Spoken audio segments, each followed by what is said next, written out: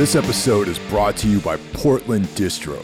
If you like underground music, movies, and more, go to portlanddistro.com for licensed merch, vinyl, CDs, and more. Plug in the discount code 10OFF, TENOFF, for a 10% discount at portlanddistro.com.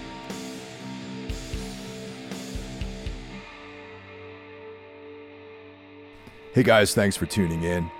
The year's winding down, but these final moments of 2022, I'm delivering to you some awesome stuff.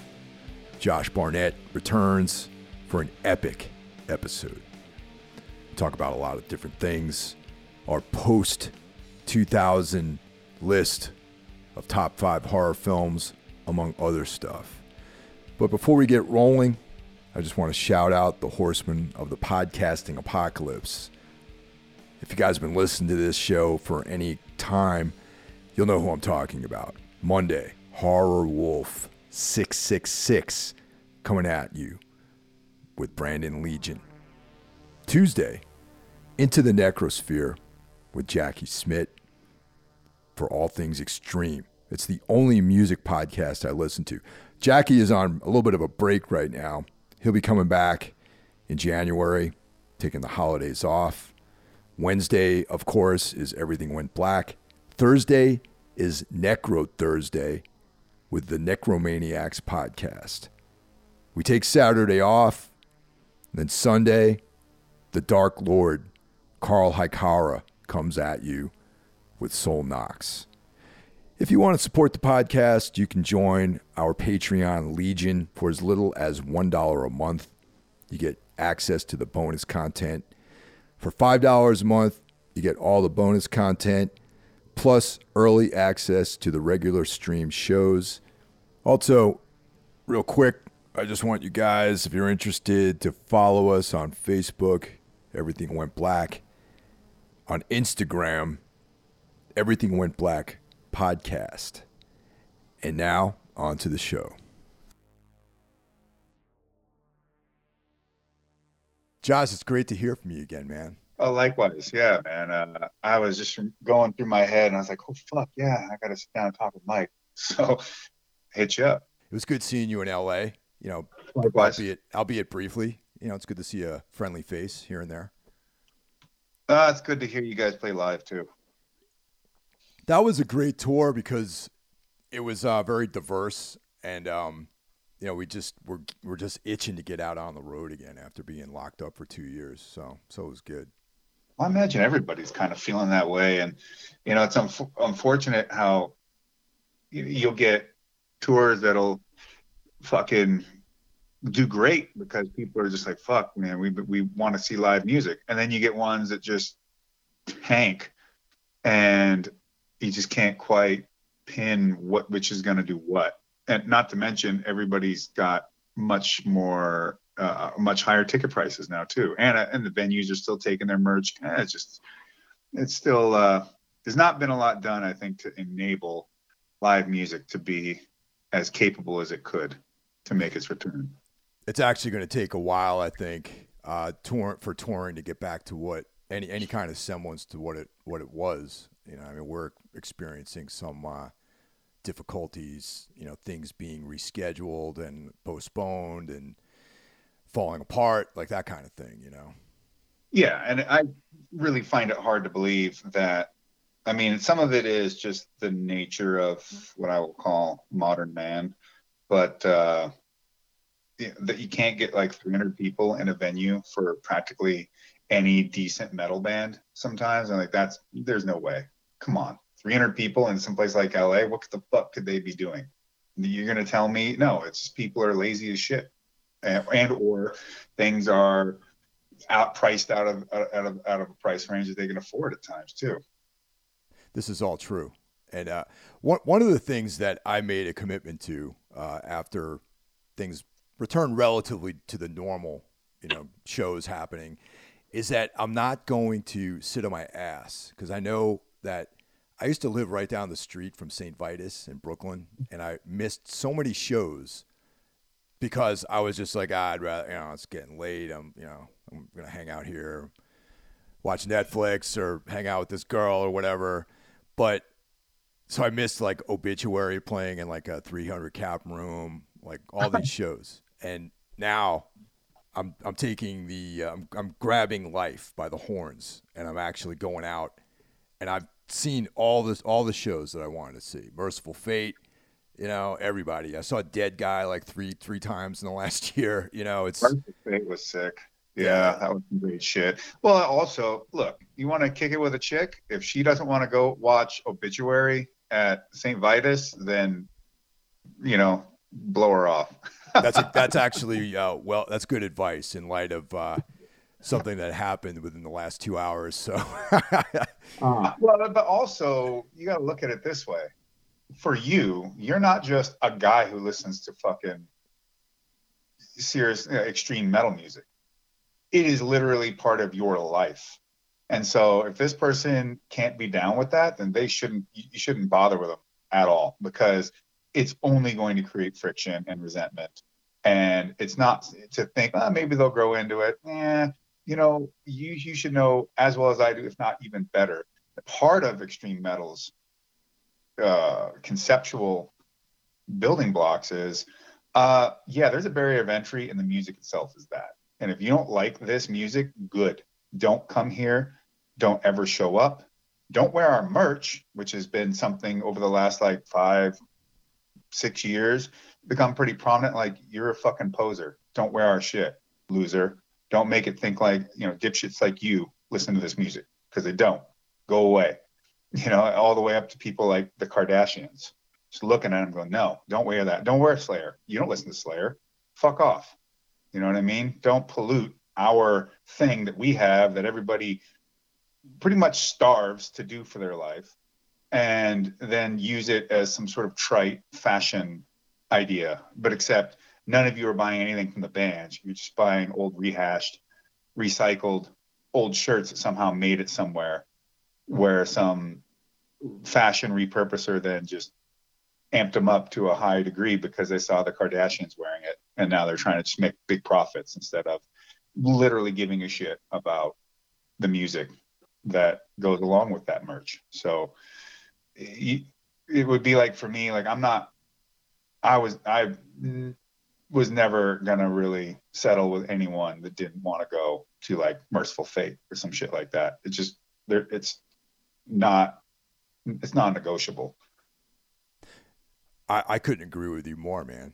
That's this is definitely, I would say, probably the reason why I get up in the morning is to write music and go on tour and perform music and just be part of the culture, and anyone who doesn't subscribe to that is someone I just can't have in my life, No, it would be, in a sense, depending on maybe this sounds a bit too academic, but like the power dynamic, depending on the power dynamic in the relationship, it could actually be you bringing them along into something that you should know better. Like, you know what, this person they're going to be disappointed at the end of the day. They're never going to get into this. It's never going to work out. And now you're dragging them along into something that they're just never going to get with.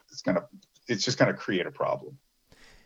Yeah, there's a certain entry level just on that sort of topic. There's Sabbath, Slayer, Black Flag are the bands that you at least have to have some kind of acknowledgement that those are brilliant bands. And, sure. And then all of the other things around that means that you have the building blocks to appreciate things like Watain and Mayhem and, Neurosis, like all these bands, And then on the film level, David Lynch. Mm-hmm. I've recently had, not to get on the psychologist couch here, but, just had like a little thing come to an end. And the person involved with me, when I asked them if they like David Lynch or Roy Orbison, they were like, nah, it's okay. And I was like, okay, this is definitely doomed. Yeah. You know what I mean? It's not going to work. Also, you can tell when there is a potential because, or to have at least what you could consider for an individual a passing level of interest in a particular aesthetic, and then with that you can build on it. And I think it's the kind of thing where both sides should possess that, where they're broadening each other's horizons, not making them double down into it because they loathe the other one so much in terms of what their artistic aesthetic is. That just, I mean, it's to the point that if I met a gal and getting to know them, I found that they just have what I consider a horrendous sense of interior design and just like living aesthetics. No fucking way. It's just not happening. There's something there about the way they're built, about what they find pleasing about the world and how they want to have the world seen by them. Then I'm just like, I get, it's not necessarily that makes you a bad person. I just know that that's going to be a problem. Yeah, it's just different, and I've come to that realization as well because, I try to conduct myself a certain way. I try to have my living surroundings reflect the self-respect that I have for myself. You know what I mean? And I like to also have my personality reflected in the way that I organize things here in my little, cave that I live in, And when I see that, not the other person not having that awareness, it's definitely something that is a big turnoff for me. Sure. Yeah, I completely understand. Yeah. So I've been a huge fan of your MMA career, but what I don't know and I'm not very knowledgeable about, and I know some of the listeners to the show are pro wrestling fans, and I know that you have your own promotion right now, so I'd like to talk a little bit about that. Well, for me, MMA and pro wrestling is two sides of the same coin. One being where you have what's called a maybe a more predetermined environment, and the other one where that isn't the case. But to me, the training, the philosophies, and even the intent, it's all got to be there. And even if you were to go and do some digging back into some of the most popular eras of promoting professional wrestling around the world, like the 80s and the WWF and the WCW, you'll see that a lot of these rosters are comprised of legitimate high-level athletes and tough guys. Not necessarily, I mean, we didn't have MMA, but sure, there were martial artists. There were a lot of amateur wrestlers, ex-professional football players. Then when you go to Japan, from like the 70s, even into the 90s, I would say even rolling into the 2000s, a lot of these individuals, male and female, one, they train in a dojo system there in Japan where you live there, you train there every day, you grow up through the ranks, and from a like a neophyte apprentice kind of position into earning your ability to get in the ring. And a lot of that training is not just simply weight training and working on movements, but they do what's called shoot training, which means real, and they train how to do legitimate submission holds, amateur wrestling, strikes, and so on and so forth. And the New Japan Pro Wrestling is very notable for that because they brought over Antonio Inoki brought over Karl Gotch, and their whole training was nothing but practically real fighting the whole time, to the point that they would take out, well, they call themselves the king of sports, and they would say they were the world's strongest martial arts. And martial artists would take offense and show up at their dojo, and whoever is running the gym that day, if Gotch was there, he'd pick someone, or if there was another senior person, they'd decide who goes in there, and they would beat the shit out of these martial artists that would come to challenge him. And that's just the way it was. But for them as pro wrestlers at New Japan, and even for the pro wrestling companies over here, protecting the business was, I think, maybe the second most important thing of all time, besides just going out there and having great shows. And maybe you can even argue it was number one. But the people needed to believe in it. No matter how much you know that you might know about the business itself, or even how much you just might be able to pick apart when you watch it, the idea is that you don't break that sense of disbelief. You just don't do it, because it ruins your ability to truly get as deeply involved in what you're watching otherwise.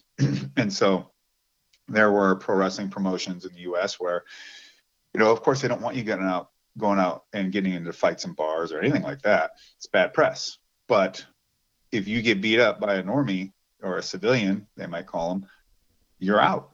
They're going to kick you out of the company, because you're supposed to be a bigger, larger than life, heroic interpretation. You need to be tougher than some guy they can just see on the street. And that's unacceptable. Not to mention they would hold tryout type sessions, and they'd bring people in and they'd run them through a bunch of conditioning first to see, well, I mean, how serious are these guys even about being athletes? What kind of shape are they in? Right. And then they put them through real legitimate wrestling matches, and they throw submissions on these guys and just tear them up, and generally just take their money and be like, okay, great, we'll call you. Don't call us, we'll call you. And then just nobody would make it for the most part. and in one way, it was a potential to, I think, scout new talent, but they pretty much knew that most people just really didn't understand what they were going to be getting themselves into.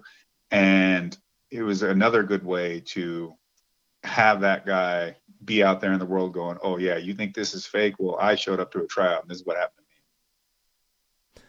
Yeah, it kind of plays into the whole storyline, except that there's a reality component too. Yeah. Yeah, well, I think it's a lot like, at the end of the day, pro wrestling is combat sports. You're watching people fight, and someone's going to win. The stories and the elements around the psychology of what's going on, okay, fine.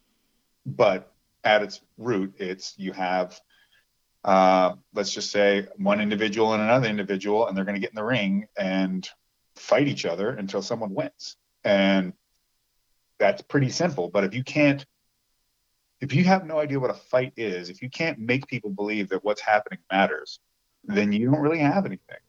The closest thing you could have then is Cirque du Soleil. And to be perfectly honest, I'd rather watch Cirque du Soleil than bad wrestling, or wrestling with no real a fundamental element to it, because the Cirque du Soleil people have such an insane barrier of entry. You're getting some of the baddest people at what they do in the entire world. So badass that if you can't fulfill your position for injury or whatever, there's always someone right behind you. The whole idea of the understudy in drama and plays.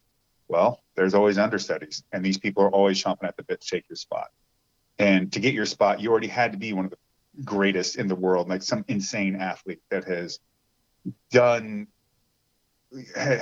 through such rigorous training as to seem like Kung Fu Monk-like from the old Shaw Brothers films, like 36 Chambers of Shaolin type stuff. Oh, yeah. And then you've got 3 people or something like that right behind you at all times. As good, if not perhaps even potentially better. The insane level of competition that comes with that only creates the ability to create the shows that they have, which are insane.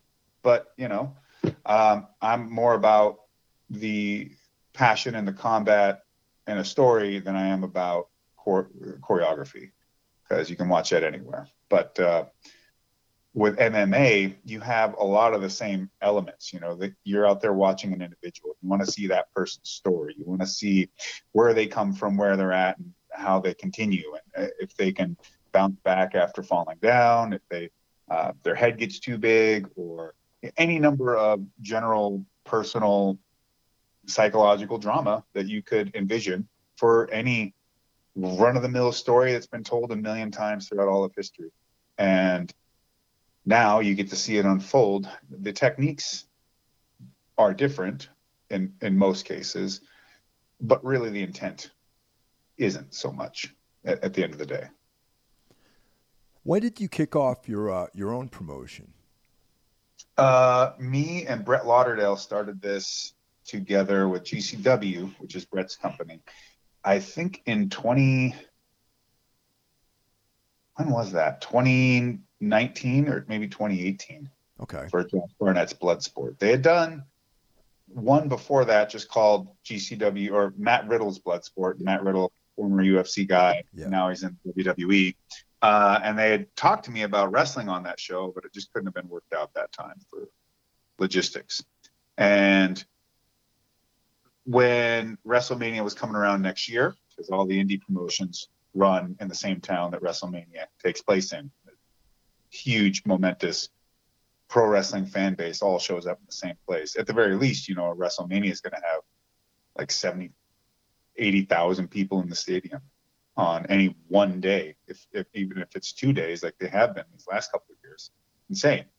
So that alone is enough to bring everybody out. But now it's become a thing where people come from all over the world just to be a part of the whole thing. And WrestleMania week is like a gigantic celebration of wrestling in general.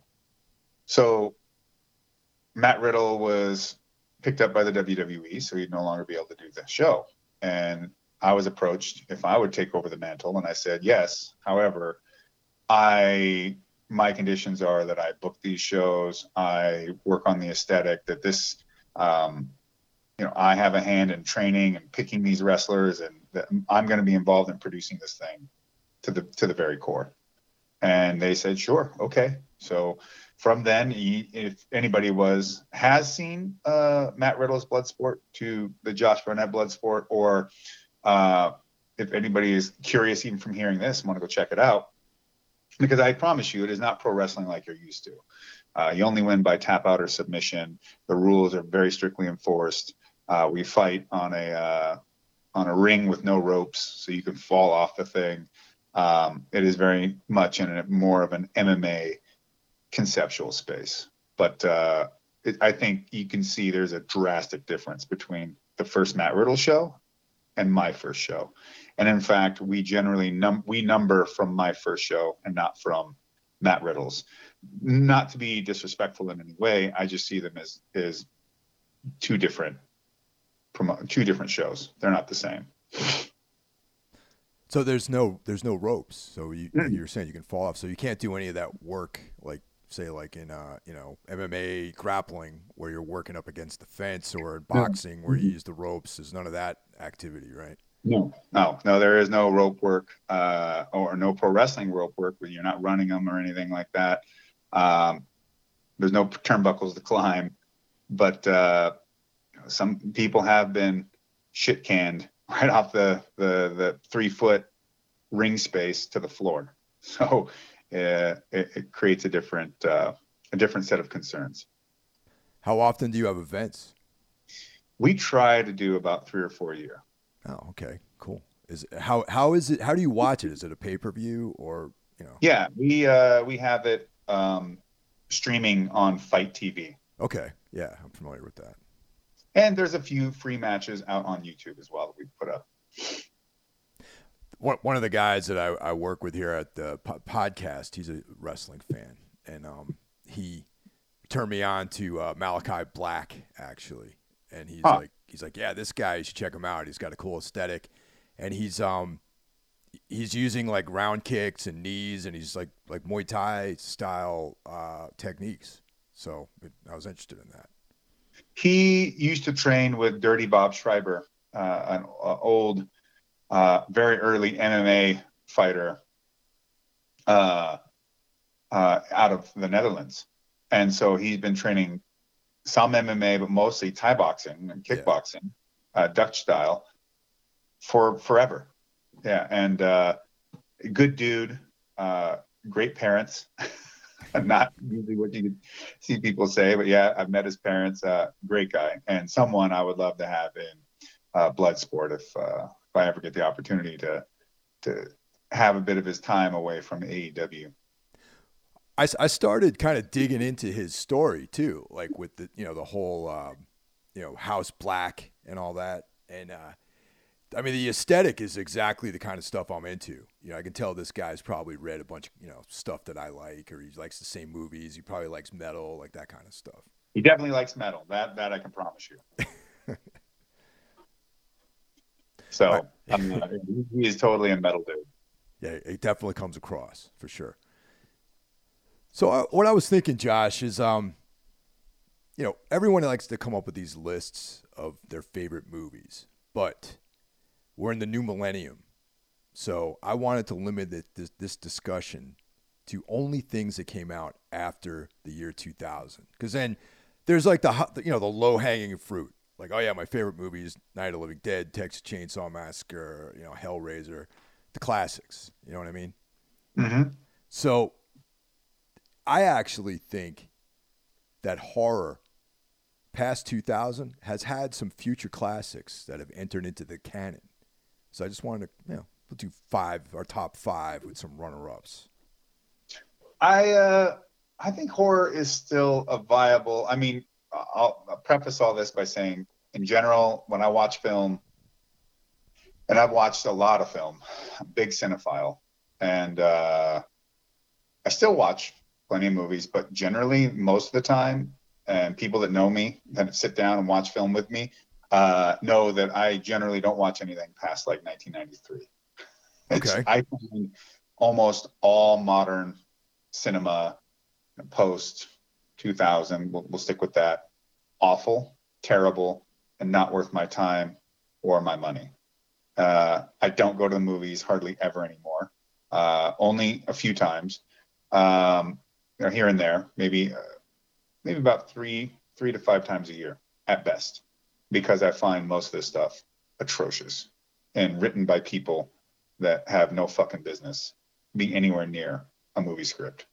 So I have to say right off the bat, I am a total Grinch about modern cinema, and I hate it. So, however, horror has always been one of those genres that doesn't require a lot of money and always seems to get a decent return on its value.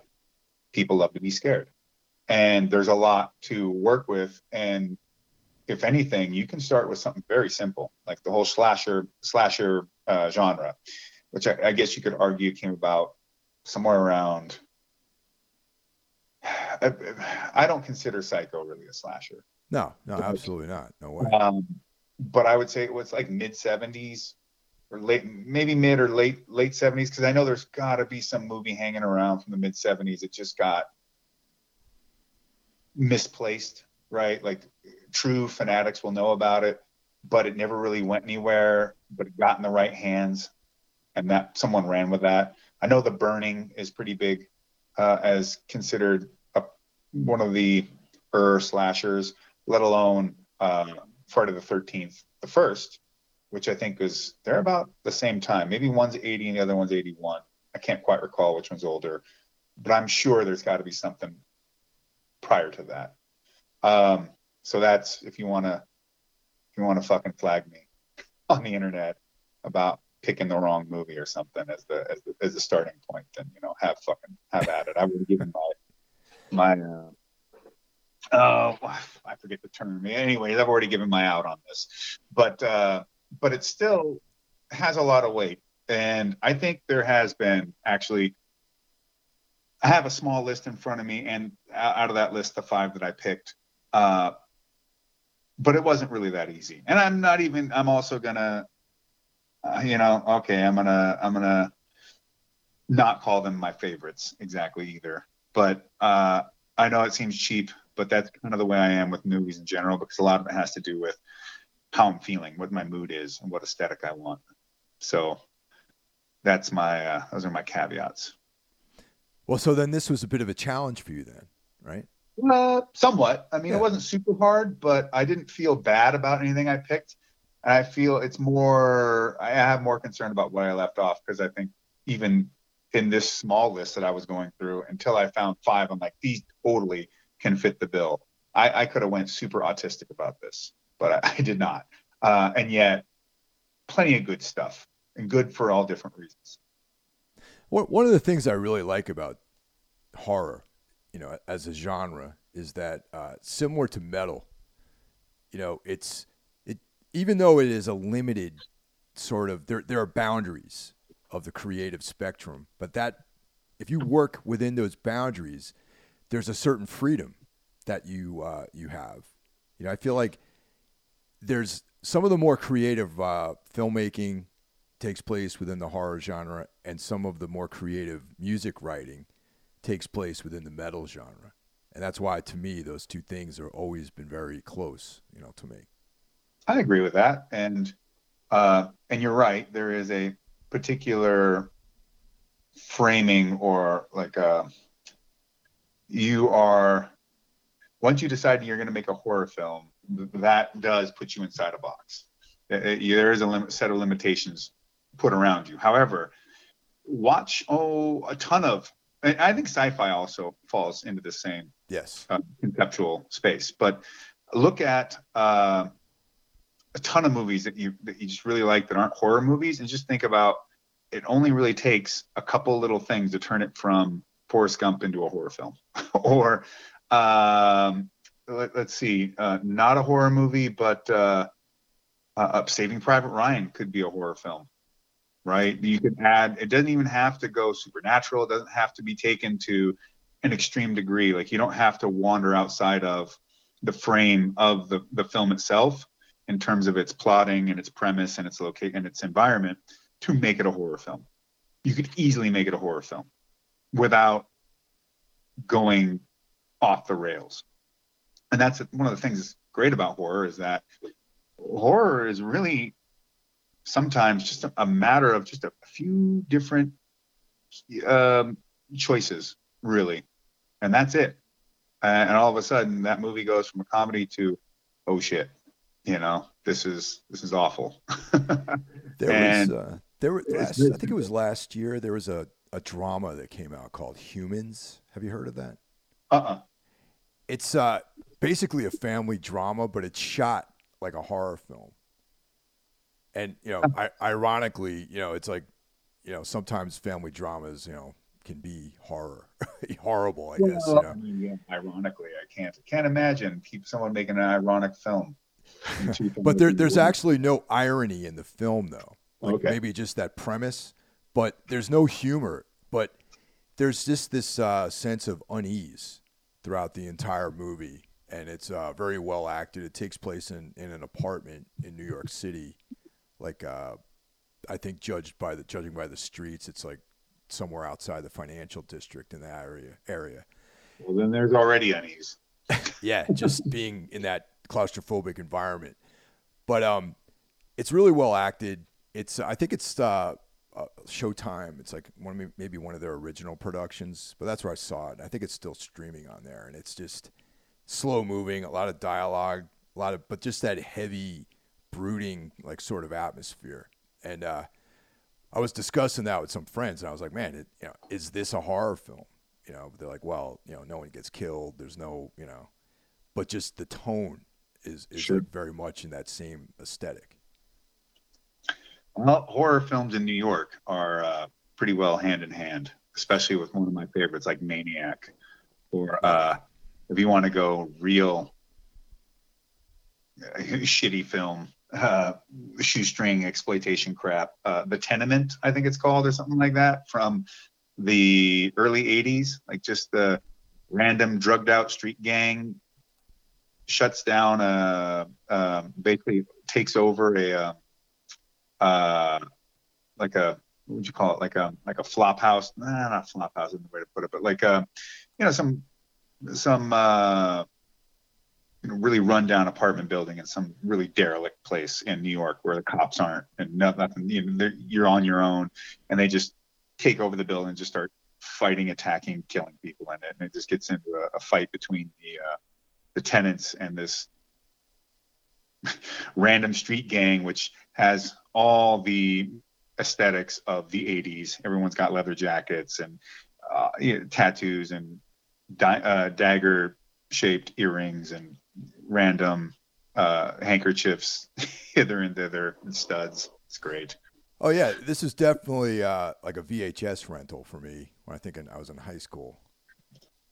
Yeah, well, a lot of this stuff, it's far less now, but and I think that has to do with some different production, or I should say rights agreements, and how certain catalogs have been picked up or found or able to be distributed and try to make a buck off them now. But like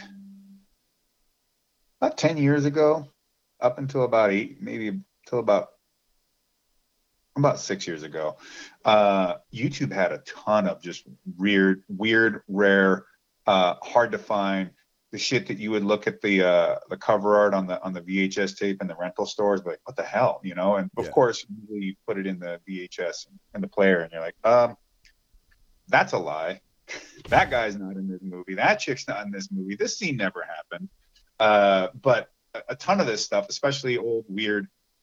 I got on a big kick watching all the Mad Max Escape from New York ripoff films, the Italian. Oh, the New Barbarians, like that. All every single one of them. Texas Gladiators, 2020 Texas Gladiators, the all the Escape from the Bronx films, 3 of them, even though I think there's technically only 2 and the third one's not related, but they just marketed it as such. The New Barbarians. There's also Rome 2072, the New Gladiators. I haven't seen that one. That sounds great. That's a Fulci film. It's fantastic. Love it. And just, digging through all this stuff. After the Fall of New York, an interesting one. Battle Truck, Warrior of the Wasteland, and they go on and on. Yeah, that's pretty awesome. All right, man. So let's get into our list here. Since you're the guest, you can go first. Because you made mention of constant tension throughout a film and an unsettling, I don't want to say aesthetic. It's like it's just a vibe that keeps it constantly unsettling. I'll say The Color Out of Space from 2019 by why am I forgetting this director's name? Richard Stanley. Exactly. I know he's really famous for the Island of Dr. Moreau stuff, which is quite hilarious. The fact that the guy would dress up as a mutant and sneak onto the set and see what's going on. But I actually love Richard Stanley for 2 things. First and foremost, because one of my absolute favorite love films. It is, if you're sick and you got to curl up and watch something, this is one I'm likely to go to, and that's Hardware. Oh yeah, from 1990 or something like that. Love that film. And Fields of the Nephilim videos. Yeah, Blue Water. Yep. Sick band, cool videos, great director. But I love The Color Out of Space, not for Nick Cage or anything like that.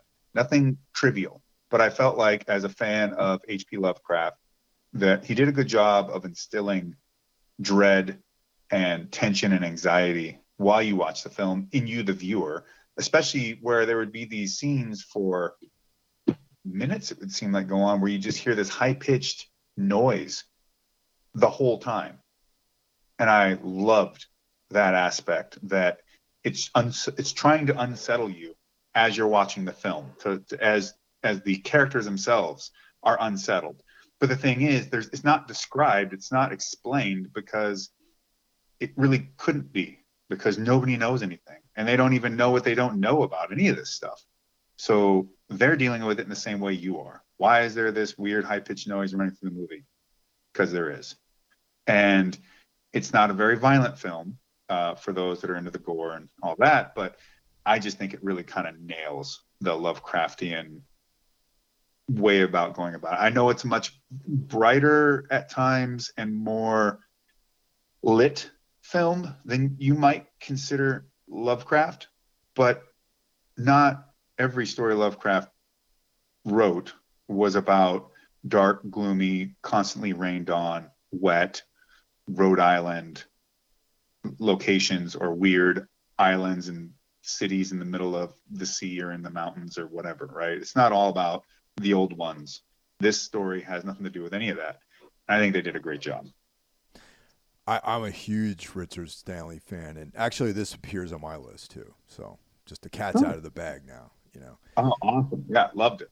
Yeah, and I also, you know, Stuart Gordon's made some, adaptations or films inspired by Lovecraft, which I like, but they're not Lovecraftian. Even an anthology one too, called Necronomicon, where that does have a bit of one of my favorite actors, Jeffrey Combs.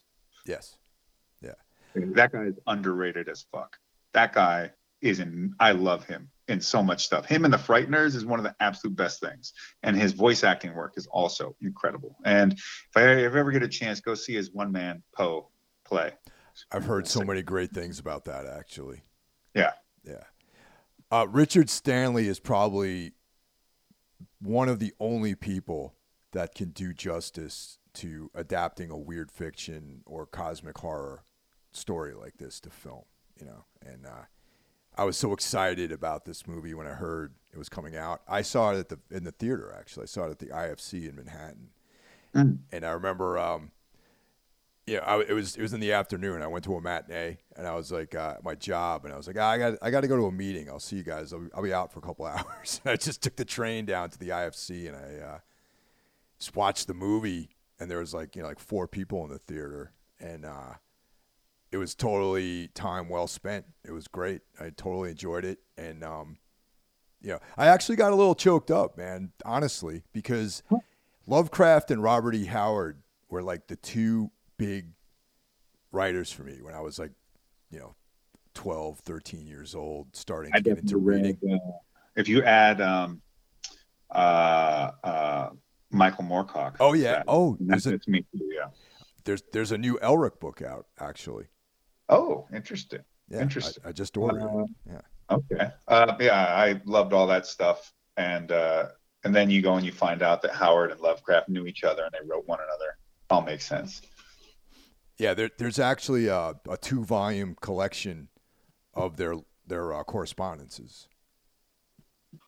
Badass. Yeah, it's actually really interesting. So yeah, I give high rating to Color Out of Space.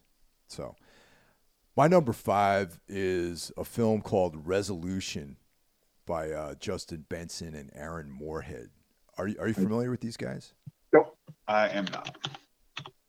They're sort of I would say inspired by Lovecraft. Actually, they tell these slow moving, dialogue heavy stories that have to do with like cosmic topics, like weird time travel things, interdimensional stories. And they have a series of films. They have Resolution. They have a sequel to it called The Endless. And another film just was released just within the last few weeks or a month or so ago called Something in the Dirt. And they're all related. They're all building this universe, like a mythos, similar to what Lovecraft did with his Cthulhu mythos. Okay. And there's like this doomsday cult. Nothing's really explained, so they give interpretations of what the characters think is going on.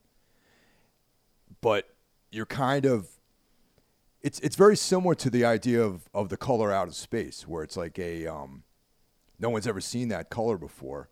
So the film is just the characters reacting to this thing. And that's what I mean that that resolution is Lovecraftian, because there's this cosmic phenomenon going on in the story, and what you're seeing is the characters reacting to that. And it's just like the first time I watched the movie, I actually didn't like it.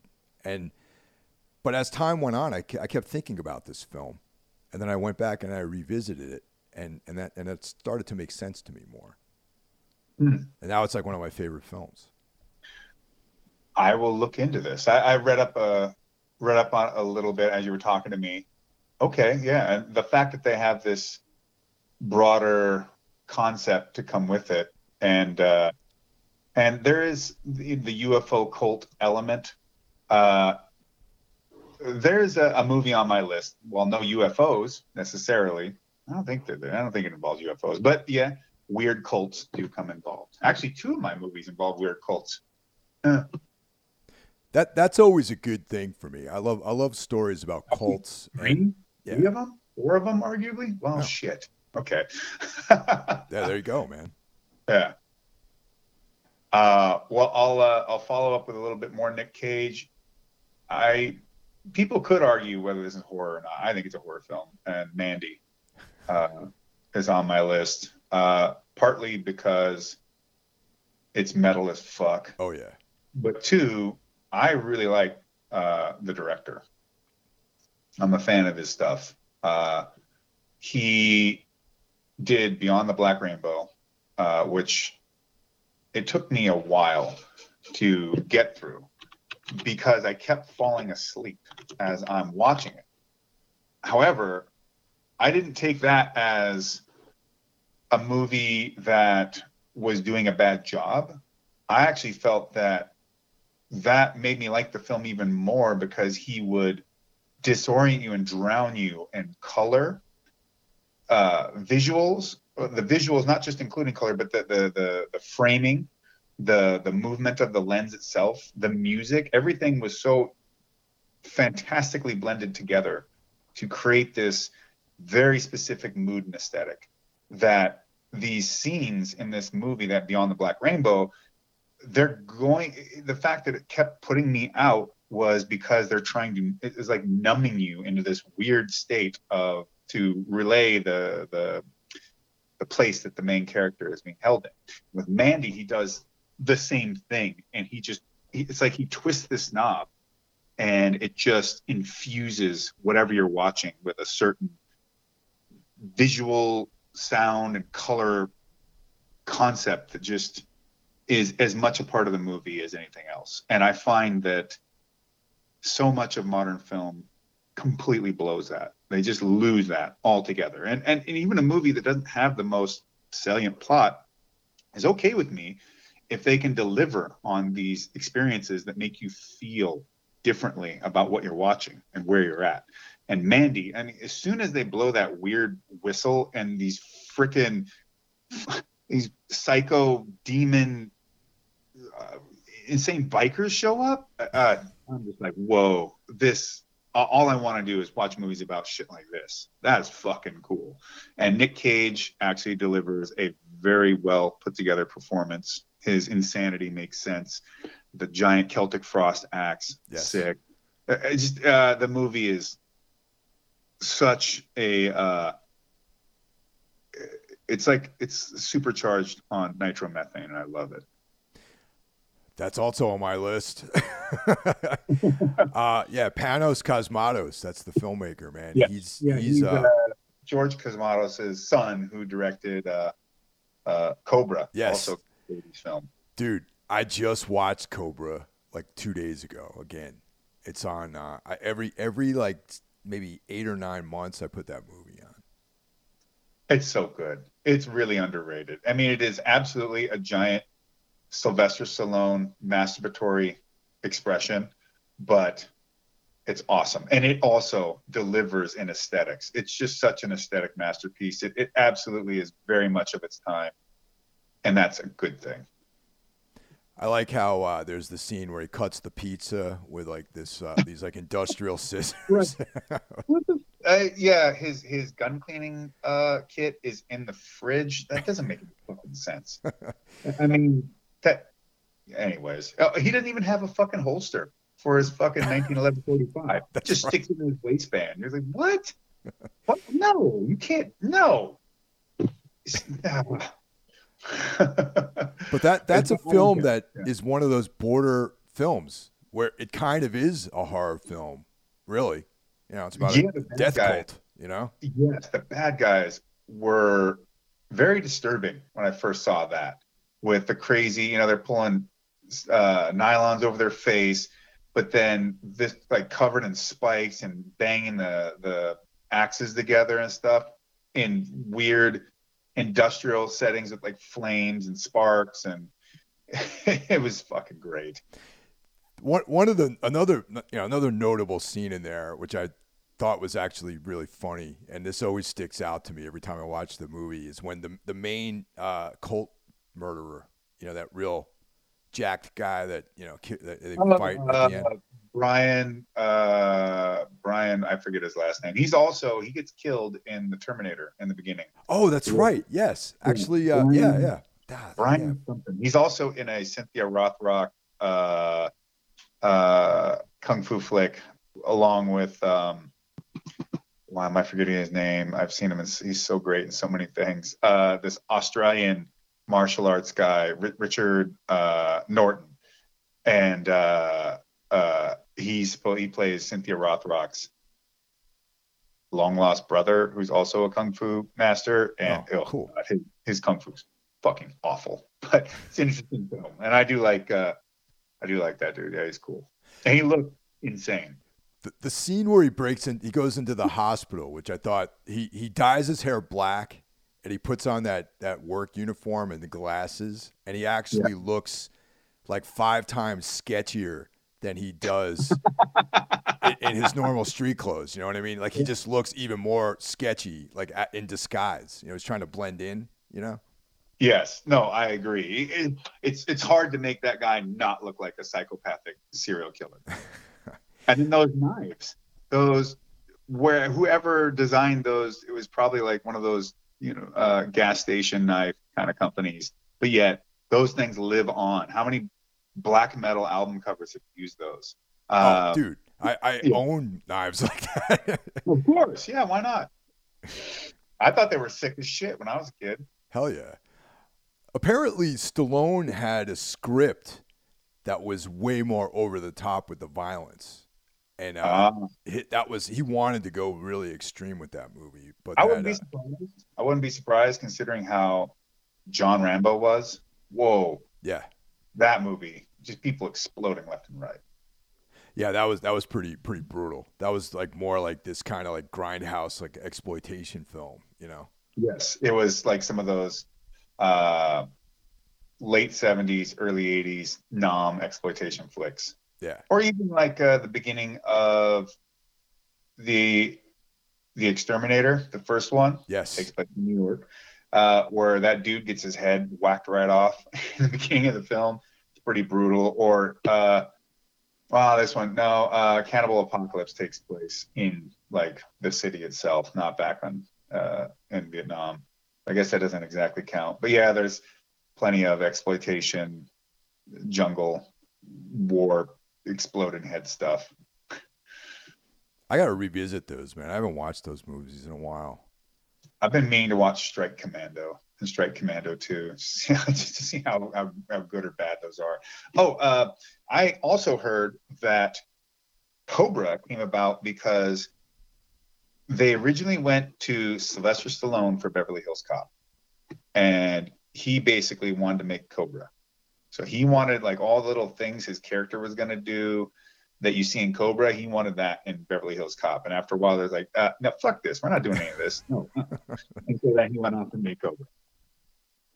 That's crazy, man. That in Beverly Hills Cop, that adds a whole new dimension to what that movie could have been. I know. I'll take Axel Foley, though. All right. So my number 4 is Terrifier 2. Which came out this year, actually, by Long Island native Damien Leone. And I saw this in the theater. Definitely long. Could have been edited. But I really think this is like, we were talking about slashers earlier. This is like the 21st century slasher. You know, it's funny. I haven't seen that one. But remember I said that I had films that I thought were overrated? Yeah. Terrifier from 2016 is on that because I watched it and I'm like, oh, there's a bunch of gore, but this movie just seemed try hard to me. And it's not horrible by any means for what you're getting. And you should know exactly what you're getting as soon as if you're holding the box in your hand. God, I'm really dating myself. But if you did any minimal amount of research, you know what this film's going to be. But I was kind of like, what is this? Just 99 Tears, but with a bigger budget? And it just doesn't. I don't know. It couldn't catch me. I kept looking at it and just being like, this is preposterous. And Well, probably most people don't even know what 99 Tears is either. the first one, I was like a little, middle of the road on that. I thought, I'm like, wow, this is like a really rough movie. There's a lot of like extreme shit going on, but the story was kind of like whatever. But the second one, I got to be honest with you, man. There's like some world building that goes on. There's like depth to it that was missing in the first one, and I'm a fan. I back it, and I also back Damien's work ethic to put this whole thing together too. Okay. Yeah. Well, I'm not here to hate. Oh, I'm sorry. 100 Tears is the name of the movie I was thinking of, which is also about Killer Clown. And so when I saw Terrifier, I was like, it's just 100 Tears with a bigger budget. Yeah. But everybody knows that clowns in general are pretty creepy, and the Terrifier clown is quite creepy.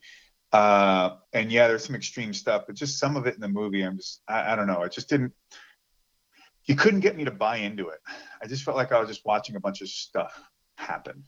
So, not to say that so many of the Italian horror films that I watched were all that different, but I don't know. There was just something about it. It just didn't quite catch me. But I'm not saying it's a bad film. It's just a movie that everyone ranted and raved about so much. I'm like, I ain't the guy. I was actually surprised on how many. Find that somewhere. It's if you're into gore, it's got plenty of that. I was actually surprised on how big of a hit it was for how just like extreme the movie was. Yes, I did not expect people to be all ramped up on it, but then again, nu metal was also really big at one time too. It's coming back, I heard. No, that's just said by fucking people that want that to be a thing because they remember 1996. No. Some places in the country it never went away, actually. Well, I mean, yeah, the Insane Clown Posse still exists too, right? Yeah. All right, Terrifier 2. Well, I've done Color Out of Space and Mandy. I'll go with something a little further back, and I'll go with Martyrs from Frame. That's also on my list. So I've already named 3 movies on your list. Yes, those are my top 3. Actually, 2 that we think alike, but Martyrs is not only will it deliver all the like extreme visuals that will just absolutely have you crawling out of your skin and maybe thinking perhaps I should never watch this movie, but also I think it's got a very, very clever plot, very well acted.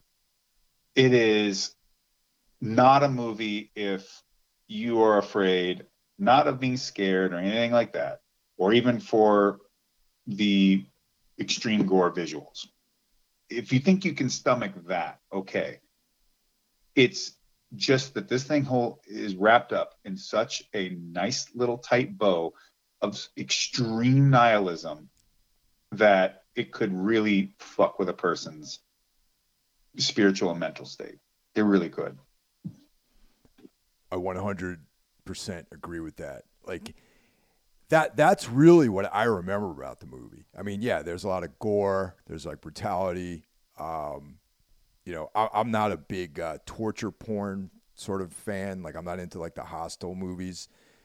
And but there's some just even though I've watched plenty of movies that have torture porn in them because anyways, yeah. Yeah. I mean, I'm not against it, but I'm not a fan. Like, I'm not like one of these guys who's like really into that. But that's what, when I was watching this movie, I'm like, this is the last word on that genre, that subgenre. But that's not even the stuff that disturbed me. It was like the message in this movie is on par with like a Thomas Ligotti like short story of just like pessimism and just this black nihilistic ending, and the ending even is kind of unresolved in some ways. It is unresolved, and in a way that only makes it more bleak. yeah Yeah. And that's the thing, is you get all the way through it and you're just left in this position. And movies that don't resolve cause a lot of problems for people in general. Considering the content matter of this film, it only heightens what that dread and nihilism is. And I saw this film like right when it hit the States, back in like 2008, 2009, and it was like right at the height of like my fascination with all this, like, death and, like all that sort of those kinds of meditations. So this movie came, at least hit the States right around the same time. That was like a very intense, like, reflection on my part. Yeah, I mean, the French have been cranking out some pretty gnarly stuff in the last 10, 15 years. This is absolutely one of them. Another movie that I had considered put on the list was High Tension, because I couldn't finish the movie in the theater because my girlfriend that I was with at the time, we went to watch it, and after the first opening salvo of the horror part of the film, she literally was like, "I'm not watching this. I'm leaving." I'm like, "Oh, fuck." So, and I do remember seeing the initial stuff and being like, "Oh shit." But yeah, she was not handling that. We had to leave. Okay. But Martyrs, I think, can deliver in the extreme aspects of it, but does so, it does. I mean, they're two very different movies, Martyr and High Tension, and what makes them creepy, unsettling, what have you. But Martyrs, I think, hits on a kind of a deeper, more metaphysical level, whereas like High Tension, it just gets that grime. Plus, there's a few things about that plot that you're like, wait a second, I don't think that would have flied. I don't think that flies. But you'll forgive it anyways. The guy who made Martyrs, Pascal Laugier, was his name was assigned to the Hellraiser remake at one point. This is another reason why I don't watch modern film. Everything's a remake. Yeah, well, I wouldn't say it. That it just that thing that just came out, which was. I have no idea anything about it. It's hard. They should name it Heckraiser because it's like the lamest, most vanilla version of that type of idea that could have possibly been done. Me wish it was that Hellraiser on the spaceship movie again, Hellraiser 4. It made me wish for that movie. That's how bad this one was. By the way, Hellraiser 2 is a great film. However, it could have been so much better than it was. Like, there was just a couple plot changes they could have made, and that movie would have been even better than Hellraiser 1, in my opinion.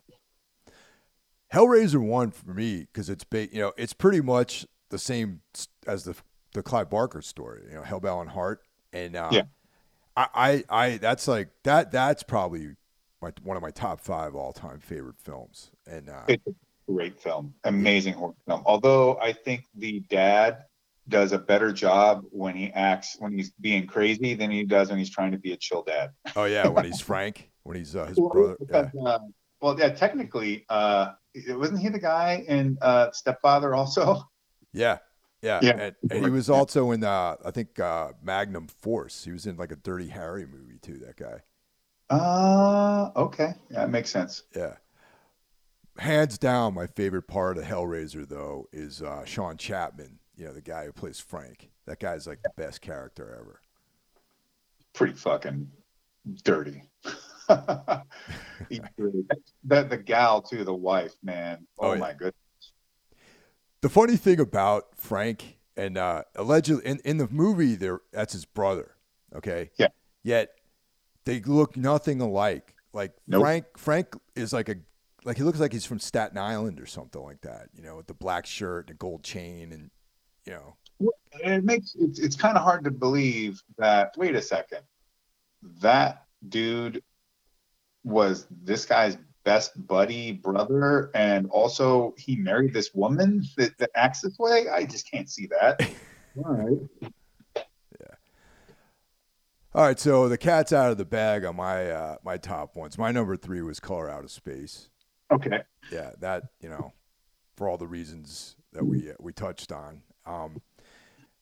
Just Richard Stanley in general. I hope they let him back. He's had his problems, but in the universe, if I was the Lord of this world, he would still be making films. But Nice Sabbath reference. What are you gonna do? He's I don't control these things. I'd want him to do more hardware related films myself, and I don't want him to use any CGI. I want him to use just the same level of grimy, lived-in analog shit that he had in the first one. Yeah, totally. That Mark V robot looked awesome. You had cameos. You had Lemmy in the first in that film. Iggy Pop, the voice of Iggy Pop. Yep. And by the way, if anyone goes to watch hardware, you got to find the unrated one. Yeah. Because there's like an extra 7 or 8 minutes to that film, maybe even 10, that are just I see you could cut them and it still be a good movie, because when I first saw it, I saw it without those and I loved it. But it's better with them. It really is. There's actually another cameo with Carl McCoy in the very beginning. He plays the guy wandering the wasteland in the movie and sells them the Mark V. Dressed exactly the way he dresses when he performs with Fields of the Nephilim. Yes, post-apocalyptic cowboy. Yeah.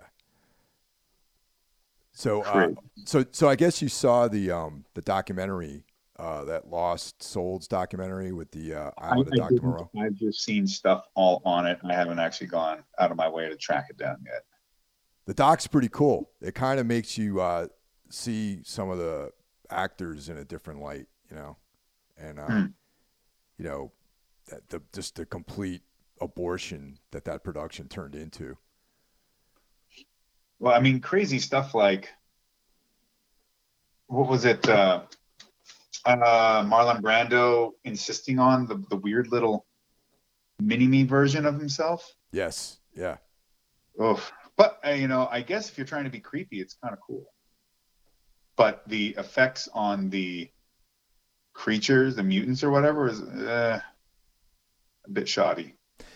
The cool thing about that doc is it shows you this artwork that Richard Stanley had done for his designs on all the creatures, and like if you give that guy a project, like, he goes deep, you know what I mean? And that's what I love about him. And I like I said, I hope he comes back. I hope he's able to make films on a somewhat more large scale. Yeah, me too. I'd like to see more of his stuff.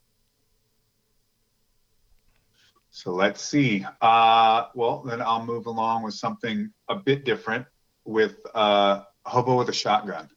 Oh, yeah. Which I think you could call it a horror film. Yeah. It is entirely tongue-in-cheek and derivative of the genres that it is homaging. But I loved it. I absolutely loved it because it embraced it so much and went so over the top that I just fucking thought it was a blast. And also, it made my friend that I brought with me, who's an actor, but he's 6'5", 230, jiu-jitsu black belt, big, very commanding person, the most proficient ladies man I've ever seen in my entire life, squirm in his chair. Like the scene, they launch that dude's head off into a giant fountain of blood in the beginning of the movie, and then when they, at some point later on, when the lawnmower gets turned on and ran into people, it's just like, oh god, and he just was just all over the place. I'm laughing my ass off at him squirming so much. But I also like I thought it was hilarious in how some of the writing was. It didn't come off as up its own ass or trying to be too heavily ironic. I also dug this weird little, it seems like some kind of alternate universe thing crossing paths with this film, where there's this video game about two demons and they just show up in real life. It never explained.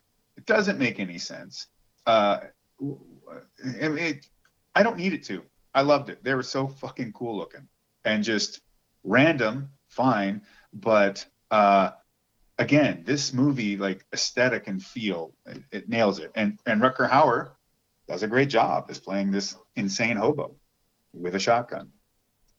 Oh yeah, man. Rutger Hauer, you can't really go wrong with him in a movie, you know. Yeah, no, I'm a huge fan.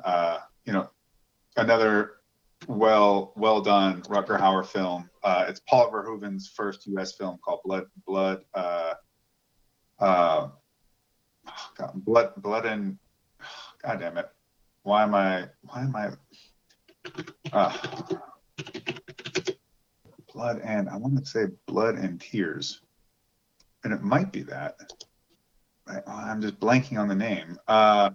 Great film, medieval, well done. Was also the basis or inspiration, a lot of it, for the comic book, the manga Berserk, because they approached doing flesh and blood. Oh yeah.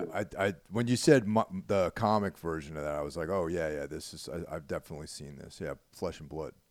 Yeah, so it was very much an inspiration to that comic, Miura-san, because of the grittiness and down and dirtiness of medieval combat and everything that it showed in it. And so he was really inspired to do something with that level of realism and starkness with his manga. But yeah, Flesh and Blood is fantastic. Although I think this is probably Tom Burlinson's best performance, because I watched him in some movie called The Time Guardian, some cheesy sci-fi flick from Australia, and he was absolutely awful. Like, he didn't know how to act whatsoever. But the movie's still kind of fun in its own way.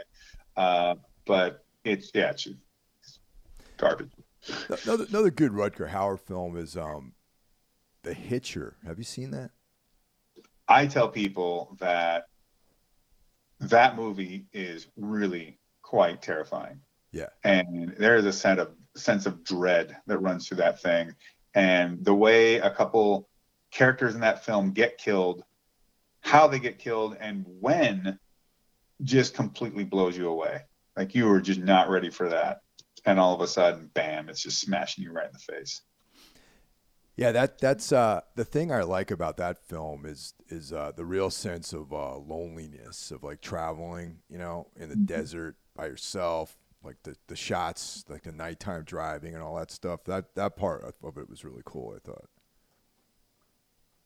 Yeah, really well done movie. I remember seeing that back in the 80s, just being super freaked out as a kid, way more than I expected to be.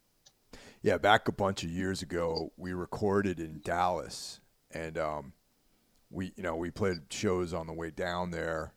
We did the drums, the bass. Then those guys flew home, and I was down there to do the guitars and vocals, and sat in with most of the mixing. And then I had to drive the van with all of our gear in it back to New York by myself, and going through Texas and Oklahoma and all that. And I kept thinking about this movie on that drive. I could see that. Yeah. Well, Hobo with a Shotgun. It's not. I know some people would probably like to lump it in there with like Manborg, which is not a horror film, and it's nothing like that, and it's not like what was that fucking Kung Fu whatever movie that they did that came out on the internet, which was fun but just nonsense. And it's not even quite like Turbo Kid, which I actually really do like, but it has more in common with Turbo Kid than any of those others. So yeah. In a weird way, Hobo with a Shotgun reminded me almost more like Street Trash or something like that. It does have some similarity to Street Trash, which is also great film, awful film, will make you feel terrible after you watch it in ways you did not expect. But it's so much of its time and of its era, the dialogue will just crack you the fuck up, and or really, some Gen Z kid watching this will just be sat on their ass like, whoa, they used to say shit like this on television? Well, no, not on TV, but in straight to video, yes, they did.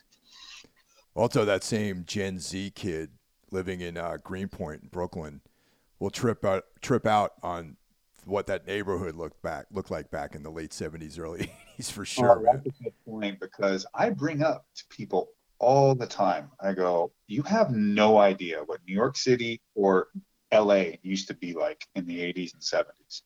It was an incredibly dangerous place to be. And so you'd see these LA movies where people end up in downtown, and of course, then all of a sudden everything goes fucking haywire. All hell breaks loose. And nowadays, as much as downtown LA is very fastly becoming, if it isn't already, quite a dangerous place, but it used to be not brightly lit, far more barren, creepy, dark, and almost like some kind of undiscovered country that it is now. And New York had a huge problem with gangs and violence, whereas you get movies like The Warriors or Maniac or The Executioner, all these other different, or The Exterminator, these different types of films of that nature, of Death Wish 2 and 3, all that stuff. Like, there was serious crime issues in New York, and people just can't imagine that it could ever have been that bad.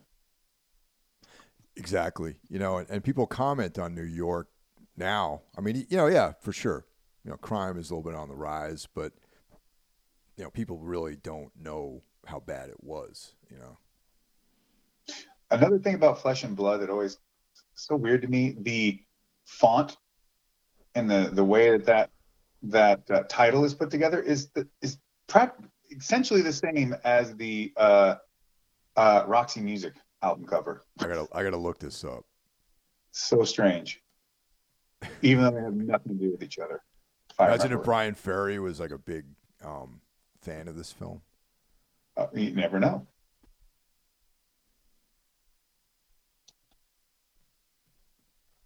Yeah, that's actually, I could see that. I have the graphic up right now. Yeah. Yeah, I don't know why they have that similarity, but there it is. Came out in '85.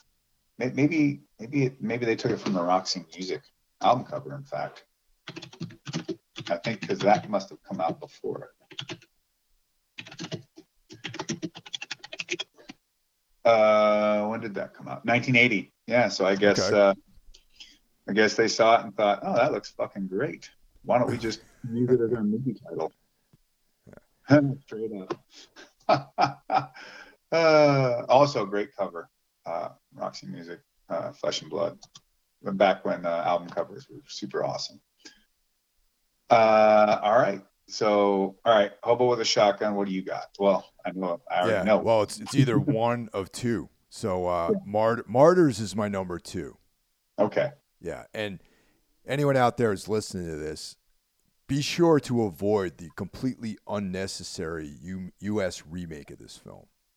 Oh, that's right. They remade this. Yeah, they fucked it up, of course. They remade a lot of stuff and ruined them. Honestly, this is like Let the Right One In. Yeah. I will give them some slack in that I thought the Suspiria remake was good. Yeah. No, I am not one of those haters. I love the Argento, Suspiria, Inferno. Like, those films are great. But the remake was fine, man. It's a different type of movie. It was cool, though. It is a different type of movie. It really is. But I think it delivers. It tells the story slightly different. Well, maybe not even slightly different. It tells it differently, but hits the notes. It's not going to be the same film for the same reason, the same aesthetics. But what that film is about, it nails it. And I love it. And I had a great time with it. And the end of the movie had my friend going, "What the fuck, dude?" And it takes a much more direct path than Argento did with Suspiria, but it's also got a lot more money. So there is that. Yeah. Inferno's not bad, but pretty hokey. Yeah, I still really love that movie though. The two of those are great watches. I think Isn't there a third film in that that whole series? yeah, that one I don't like actually. That's Oh, one. wow, yeah, okay, yeah. Yeah. Inferno, yeah, I went and sought it out. I watched it, of course, and enjoyed it for what it was. I like Suspiria better. Although I remember as a kid, well, I say a kid, like teenage years, uh, always searching these lists of most gruesome or the most shocking horror films of all time. And I would always go and find these lists and go rent all these movies as much as I could find. So, you got your Sallows and Guinea Pigs and all that kind of stuff, Cannibal Holocaust, and so on and so forth. And a lot of movies people have never even heard of, like Pinocchio 964 or some shit like that from Japan, or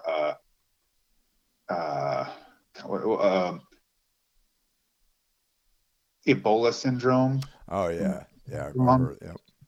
Yeah. Man Behind the Sun. That one. I think that one just got like some special like Blu-ray release. I think Arrow put it out. I just remember reading Sounds about like that. something that Arrow and there's a couple others. There's Arrow. There's Blue Underground. I can never disassociate Blue Underground from they released Emmanuel in America. They did that one, but also the Emmanuel and the Last Cannibals, which I just knew as a Skinamax flick as Emmanuel something. Unprepared, you're sitting there as a kid like, I'm gonna see hot titties and all this stuff, and then people start getting gut munched and it just kills your boner. Yeah. Like, yeah, no, totally. What the fuck is happening in this film? This is not an Emmanuel film. What's going on?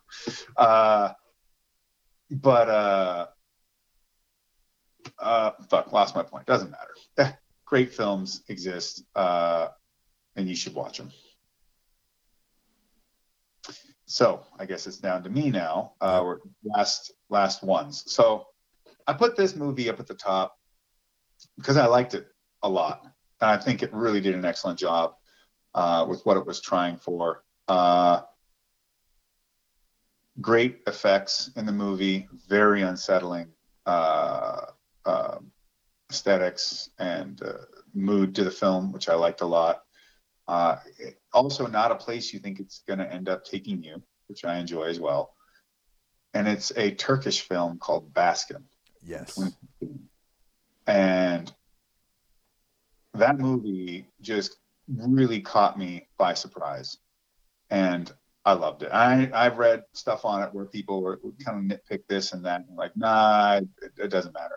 Like the whole is better than the critiques by such a long margin. It's not even funny. And it got good press in like what you would call the horror PR, whatever that is, but that's pretty limited. And so I tried to tell people if they were into horror movies, like, go check this out. This shit will probably make your skin crawl. And the dude they got to play the weird cult leader in the movie just chews up the cinema, just chews up screen time. That guy just absolutely gathers your attention. And whatever's going on just ain't fucking good. That's his real face too. Yes, exactly. And what a way to turn it around for him, right? Man. Yeah, that one's actually that's on my mentions, Baskin, because I definitely quite fond of that movie. That movie was great. Yeah, I loved it, and I felt like it could use a little bit more publicity here, but I think it really is a good film. I really do, especially for horror, and it's got that creepiness, unexplained. There's no reason for you to really know why. You're just gonna have to deal with it. So my number one's Mandy. That's the only one left out of the the ones that we had in common. Totally acceptable choice. Yeah, and we've been talking about just genre in general and how you have like kind of like a box, and basically there's only a few stories really to tell, but it's how you tell that story is what differentiates some of the better stories or movies or books, whatever. And I think that we went on about how we love Panos Cosmatos, and it's a fucking plot of Mandy. It's a revenge movie. Yes. But there's so many excellent twists and turns and set pieces and all this stuff. But the thing that resonated with me is you feel like his heartbreak in that movie too. Yes, you do. That was his whole world. That was his love. Yeah. And that was the one thing that was kind of holding him in check with the darker aspects of his personality. Yeah, and I love how it doesn't the whole reason behind those demon bikers showing it doesn't make any sense. So much of this is you see it as there's these elements of criminality, drugs, general first world normal reality type seediness stuff. But then it injects it with this supernatural side of things that just comes in hot, 10,000 horsepower, flames in the air. Okay, I guess this is where we're going now, man. This ain't no coming back. And there's just some scenes in there that just look cool, that involve cars and flames, chainsaw fights, things like that. Well, I love the fact that there's that scene where he breaks into the house where the demons are. Yeah. And they're just sitting around doing drugs and watching porn all day long. It's what? So strange. But it just makes it all that much dirty and grimier. Excellent use of that King Crimson song, too, in the very beginning. Someone could do it. Yeah. I mean, it's, kind of an unremarkable song by them, but it fits the tone of just this. You get the feeling of, a sort of peace in his life through the boredom and repetition of what he's doing with himself. But you feel like that kind of ritual, that routine, is what keeps him on this path forward that was positive, to be with his lady, Mandy. Mm-hmm. And then the whole thing gets upset by this egomaniacal, hyper Christian cult leader, and just takes away the one thing that has any meaning in his life, and it just goes on this rampage of just violence. It's fucking excellent. Yeah, the guy who plays the cult leader does a hell of a job too. Yeah. I heard that record actually was recorded and released, so there is a vinyl record of that really bad folk album that he was showing off. Why not? Oh man, fuck. Surprising, we had three out of 5 match up. All right. Yeah. I guess for some movies that I was going through that could have made the, I talked about High Tension, I talked about the Suspiria remake. Not a very horrific in the physical sense, but Berberian Sound Studio I really enjoyed. Yeah. All that movie is I've seen people refer to it as style over substance, but this is film. That's acceptable if you do it right. I really liked the remake of Maniac from 2012 because I felt like they did something of their timeline and aesthetic but they updated it in a way that they told the same story essentially, but they told it their own way and in a way that still I felt was honest to the original.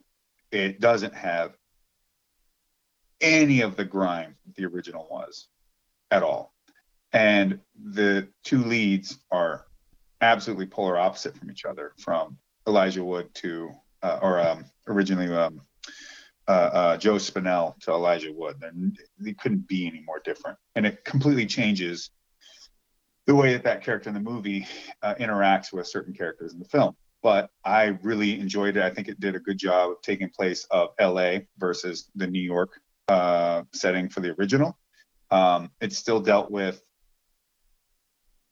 dare I say, somewhat of a sympathetic villain. And it still delivered some pretty gnarly gore. The Void was one that was really kind of on the edge of putting it, bumping one of those movies off my top 5, because I love the look and feel of it. It doesn't have a whole lot of rhyme or reason, but fuck if I care. I really dug it. I know what it's trying to go for, but in a sense, it's a bit really in the same feel, or going for the same feel as like Mandy did. So, but Mandy came out a little later, 2 years. But I'm into it. It reminds me also somewhat, not nearly as hokey as this movie, The Visitor from the 70s. Italian, weird intergalactic, metaphysical alien, end of the world Antichrist kind of flick. It's a strange one. I've never seen that one, actually. Oh, you should check it out. It is something else. There are some, like these Italian films that we've made mention of earlier throughout this podcast. It's got some incredible visuals, some very, very striking scenes in it, but it is bonkers. So The Void, Black Death, which I watched just recently with my lady. So if you like seeing Sean Bean die, there's lots of options. This is a good one. I thought they did a hell of a job with the creeping dread of showing up into this weird place. And in fact, I would say a movie like Black Death, his other film on my mentions, Apostle, do way better than a movie on my overrateds, which is Midsummer, in delivering the Wicker Man element that they're all kind of deriving from in some way. I felt like Midsummer, it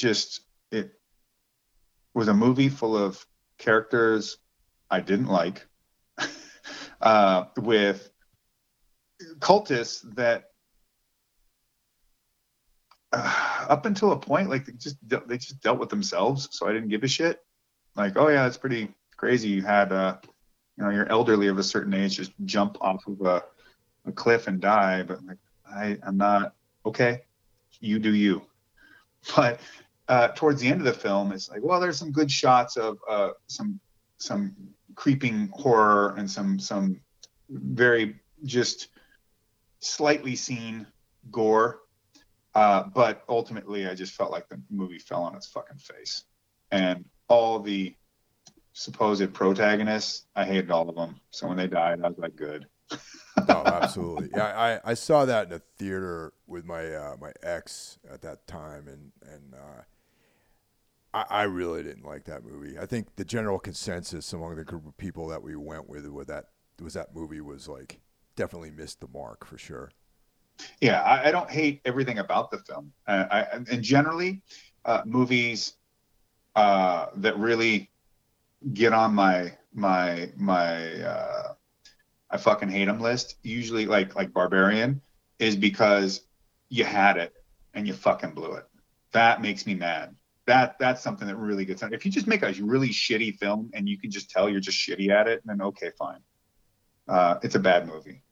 But when you have the building blocks to really make something good and you just fumble that bad, I almost feel like you did it on purpose just to piss me off. Like you just had me in mind to ruin my night. I know that's not the case, but I just that really gets to me. I guess you could call it a horror movie, but as a Western, it's really more, I guess it kind of sits more in that and the Bone Tomahawk. But I also just love the shit out of that director. Oh yeah, Scott Zoller. That dude, as Craig Zoller, is fucking awesome. Craig Zoller, yeah. Apostle, which I mentioned, great director with that one. The guy that did The Raid, and then I guess with what was it? And The Witch, another great film, very psychologically based. Love how they set it in that period and yet made people speak Old English. Dug it. It made it hard to understand, but I'm fine. I love the intent there. And of course, he would go on to do The Lighthouse, another great film. I also enjoyed House of the Devil, which that guy Ty West, and I think is he A24 or whatever. I know they're cranking out a lot of shit, but I thought an interesting kind of creepy film with the whole satanic cult vibe with it. I liked it. Yeah. But yeah, my overrated, Barbarian. I think that movie sucks. Garbage. And Midsummer, just not a horrible film, but just did not deliver. And Terrifier, I watched it and that was enough for me. I got a couple of mentions here. So a couple of French films, Inside from Julian Maury with the one and only Beatrice Dalle in that movie. And I actually, that all those like early 2000s like French extremity movies in general I have a love for a lot of those films. Yeah, there's a couple of them, right? Isn't there one Inside? Well, they tried to remake that over here. I didn't even pay attention to that, but yeah, I imagine, yeah. We had Martyrs, Inside, High Tension was loosely part of that. There's another film called Trouble Every Day, which is by Claire Denis, and I'm not familiar with. Stars Vincent Gallo, who doesn't speak French at all in the movie, speaks English in the whole film. Okay. But it's a weird riff on a vampire story. Oh. Yeah, really interesting. And it's once again Beatrice Dalle is in that. And adjacent to French is the Maniac remake, because that's done by Alexander Aja, who's a part of that. You know what? I don't know why I didn't remember that. Of course, he would do a good job with it because he did High Tension. Yep. And that also a good remake, the Hills Have Eyes remake. The Hills Have Eyes Part 2 has some they have some scenes in that movie which I find absolutely horrifying, but the movie itself isn't. There's some bad acting, it's cheesy at times, but then you'll have a scene that'll pop out and you're like, fuck. Like the whole start of that movie, Hills Have Eyes Part 2, is awful. But then, and then it goes into cheese. And then it gets back to awful again, and then cheese, and then brutal gore and awful, and then cheese. It's strange. But that first one, very creepy. Oh yeah. Yeah. Alexander Aja really nailed it on that one. And which way more horrifying than the original Hills Have Eyes. Definitely, yeah. I have a girl walks home alone at night by that's a vampire film, right? Yeah, Annie Lily Amirpour. It's isn't that a short film, or did they make it a whole? They made a feature out of it, and because the original one was a short film, I think, and then it had Elijah Wood in it, maybe. That I don't know. This one has all Iranian actors in it and actresses, and it's shot in L.A. or California, not in L.A. It's shot somewhere in California out in the desert. Interesting. Yeah, and it's just like this moody vampire story. Yeah, I watch. It's another film I watch every few months. It's it's something that just it's black and white. It's plays on this this movie came out before all of the toxic masculinity stuff, but it has some of that aspects to it. So it resonated with me a little bit, about women not getting raped and stuff like that, Sure. So that doesn't make me necessarily woke. It just makes me not a piece of shit because I think that stuff's bad, Yeah, that actually, the movies, I can deal with all kinds of gore and torture and stuff, but rape stuff, that's the stuff that gets into my skin that I have a hard time with. So, like, I've never seen Irreversible, simply because I don't. I've seen, not to say, the things that make Hills Have Eyes Part 2 so awful for me are the things that are basically rape related. Right. Those are the things that make me It's like those are the parts that just really bother the ever living shit out of me. And so when people tell me about Irreversible, I'm like, well, Gaspar Noé is actually known for making movies that are filled full of like really grimy, nasty stuff. But I just don't need to see minutes long rape scenes. I'll pass. Uh, I'll track down when I can those butcher films that he did, but the raping, not for me. I can't. Yeah, I've seen that movie just once, and I just can't stand seeing somebody do that to Monica Bellucci. So, Yeah, no, that's and yeah, women have to, I mean, rape is something that they've always had to have a concern about.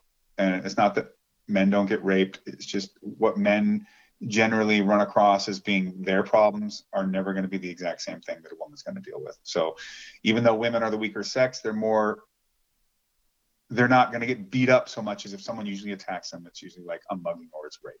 But men might just get fucking the shit kicked out of them for any number of reasons, right? And you just go, it's not about a comparison. It's not about which is worse or which is better. In fact, I think rape is worse than everything. But it's just that we understand this. We get that. And that's part of why we can relate and why it also can touch us in such a way and realize why that's so horrible. Yeah, and this film is more about like strong female lead. She's the vampire, so she's kind of an anti-hero. Sure. It's just a cool movie. Aside from all that, feminist kind of stuff that people attach to this movie, I just thought it was an awesome film. Sometimes even when the feminists want to go out there and make some sort of a point, they can absolutely make a great movie.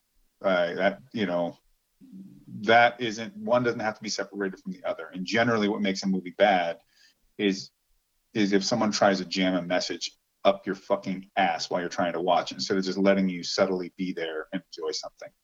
So, and that goes for whatever it may be.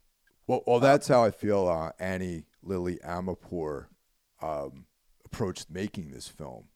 Like, because I've read interviews with her and everything, and she just made a great film. She's also Muslim, so she has like a deeper understanding of misogyny than probably women in the United States do. And but in the years since that film has come out, the concepts that are being attached to that film, they get a little heavy-handed sometimes. That's all I'm saying. Sure. Well, we're not going to shoot the messenger, because if you destroy a movie over every small complaint, you end up just being left with nothing. And I don't think that's what anybody really wants, right? Yeah. Now, as far as overrated, I got Malignant on there. I fucking watched that movie and I was just like, I don't understand the big deal about this. I also had Midsommar. I thought that movie was really, really pretty bad. Too long. And then I discovered there's even a longer cut that's available of that film. Oh, man. Malignant. Yeah, I definitely didn't see this.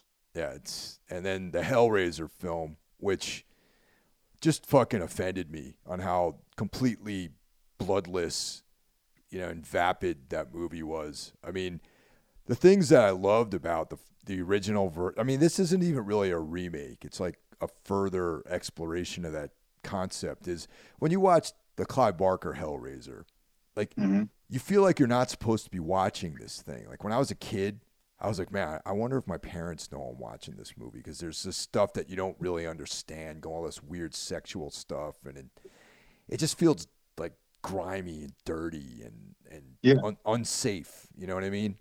Mm-hmm. And then the new Hellraiser has none of that stuff.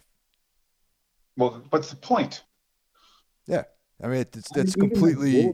Hellraiser comes in a way that is, well, one, it's sexually fetishized to a degree, which just makes it even weirder. And I think people overlook that on the surface, and you go, this dude was chasing down the ultimate high, and this is what he came to. And he did it voluntarily. And even when he's dying at the end of the movie, you can see that he's in this kind of tortured ecstasy over the whole thing. That's even grosser. But that's what these demons are. The Cenobites take advantage of your extreme hedonism. That's their get. It's like delivering the most powerful, potent drug they can to you. It literally destroys you. Wow. Yeah, it's so powerful, man. You know, and this film really didn't deliver on any of that. You know, it's like I almost wish Abel Ferrara would have made the Hellraiser, a Hellraiser movie. You know, that would have been a very different look. But I'm sure it would have been infinitely better than the film that you're describing to me. Yeah, I mean, because the elements of the story are there. There's like, you know, the main character is like a drug addict, you know. So immediately when I heard the plot elements, I was thinking, all right, someone who's like looking for the next level of experience, you know. And that's when I was like, oh man, you know, Abel Ferrara, like, should have made this film, and they should have went back in time and got like Zoe Lund to play the main character, who I think actually was a heroin addict, actually. Oh wow. Yeah. But yeah, just very disappointing. I can't say disappointment because I really had very low expectations as it was anyway.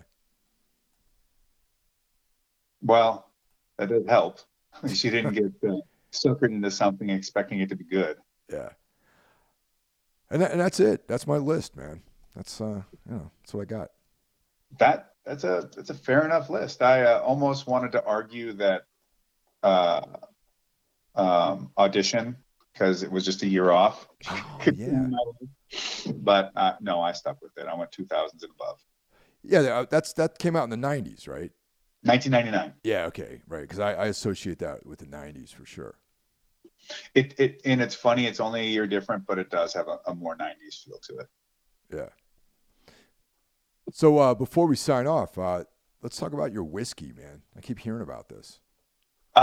It's real. It is smoky as hell. It is, we make a bourbon, but with mesquite smoked corn, and we finish it in a sherry cask to give it that little extra sweetness, to balance out with that heavy smoke flavor. And we've been winning awards with our single barrel, our blend.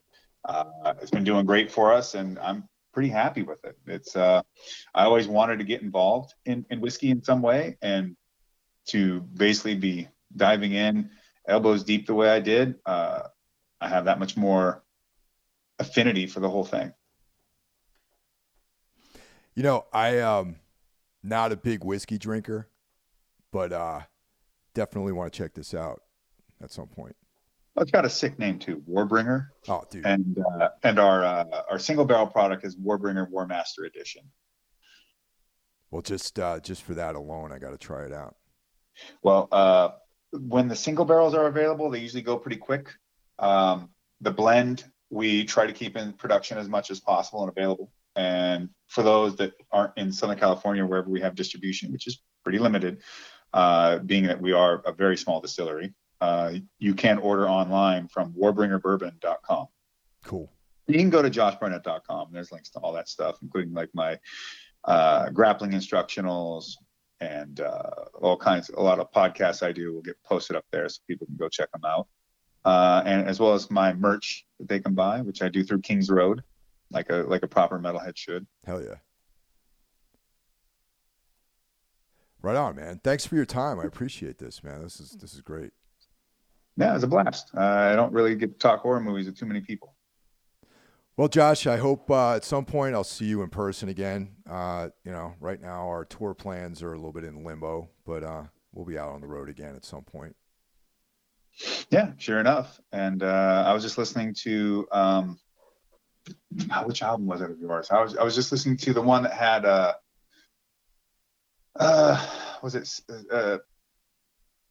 Secrets of the Black Sun. What is that song called? Oh yeah, Secrets of the Black Sun. That's on Under Sullen Skies. That's the last record that came out. I just cranked that on the other day and was driving around listening to that.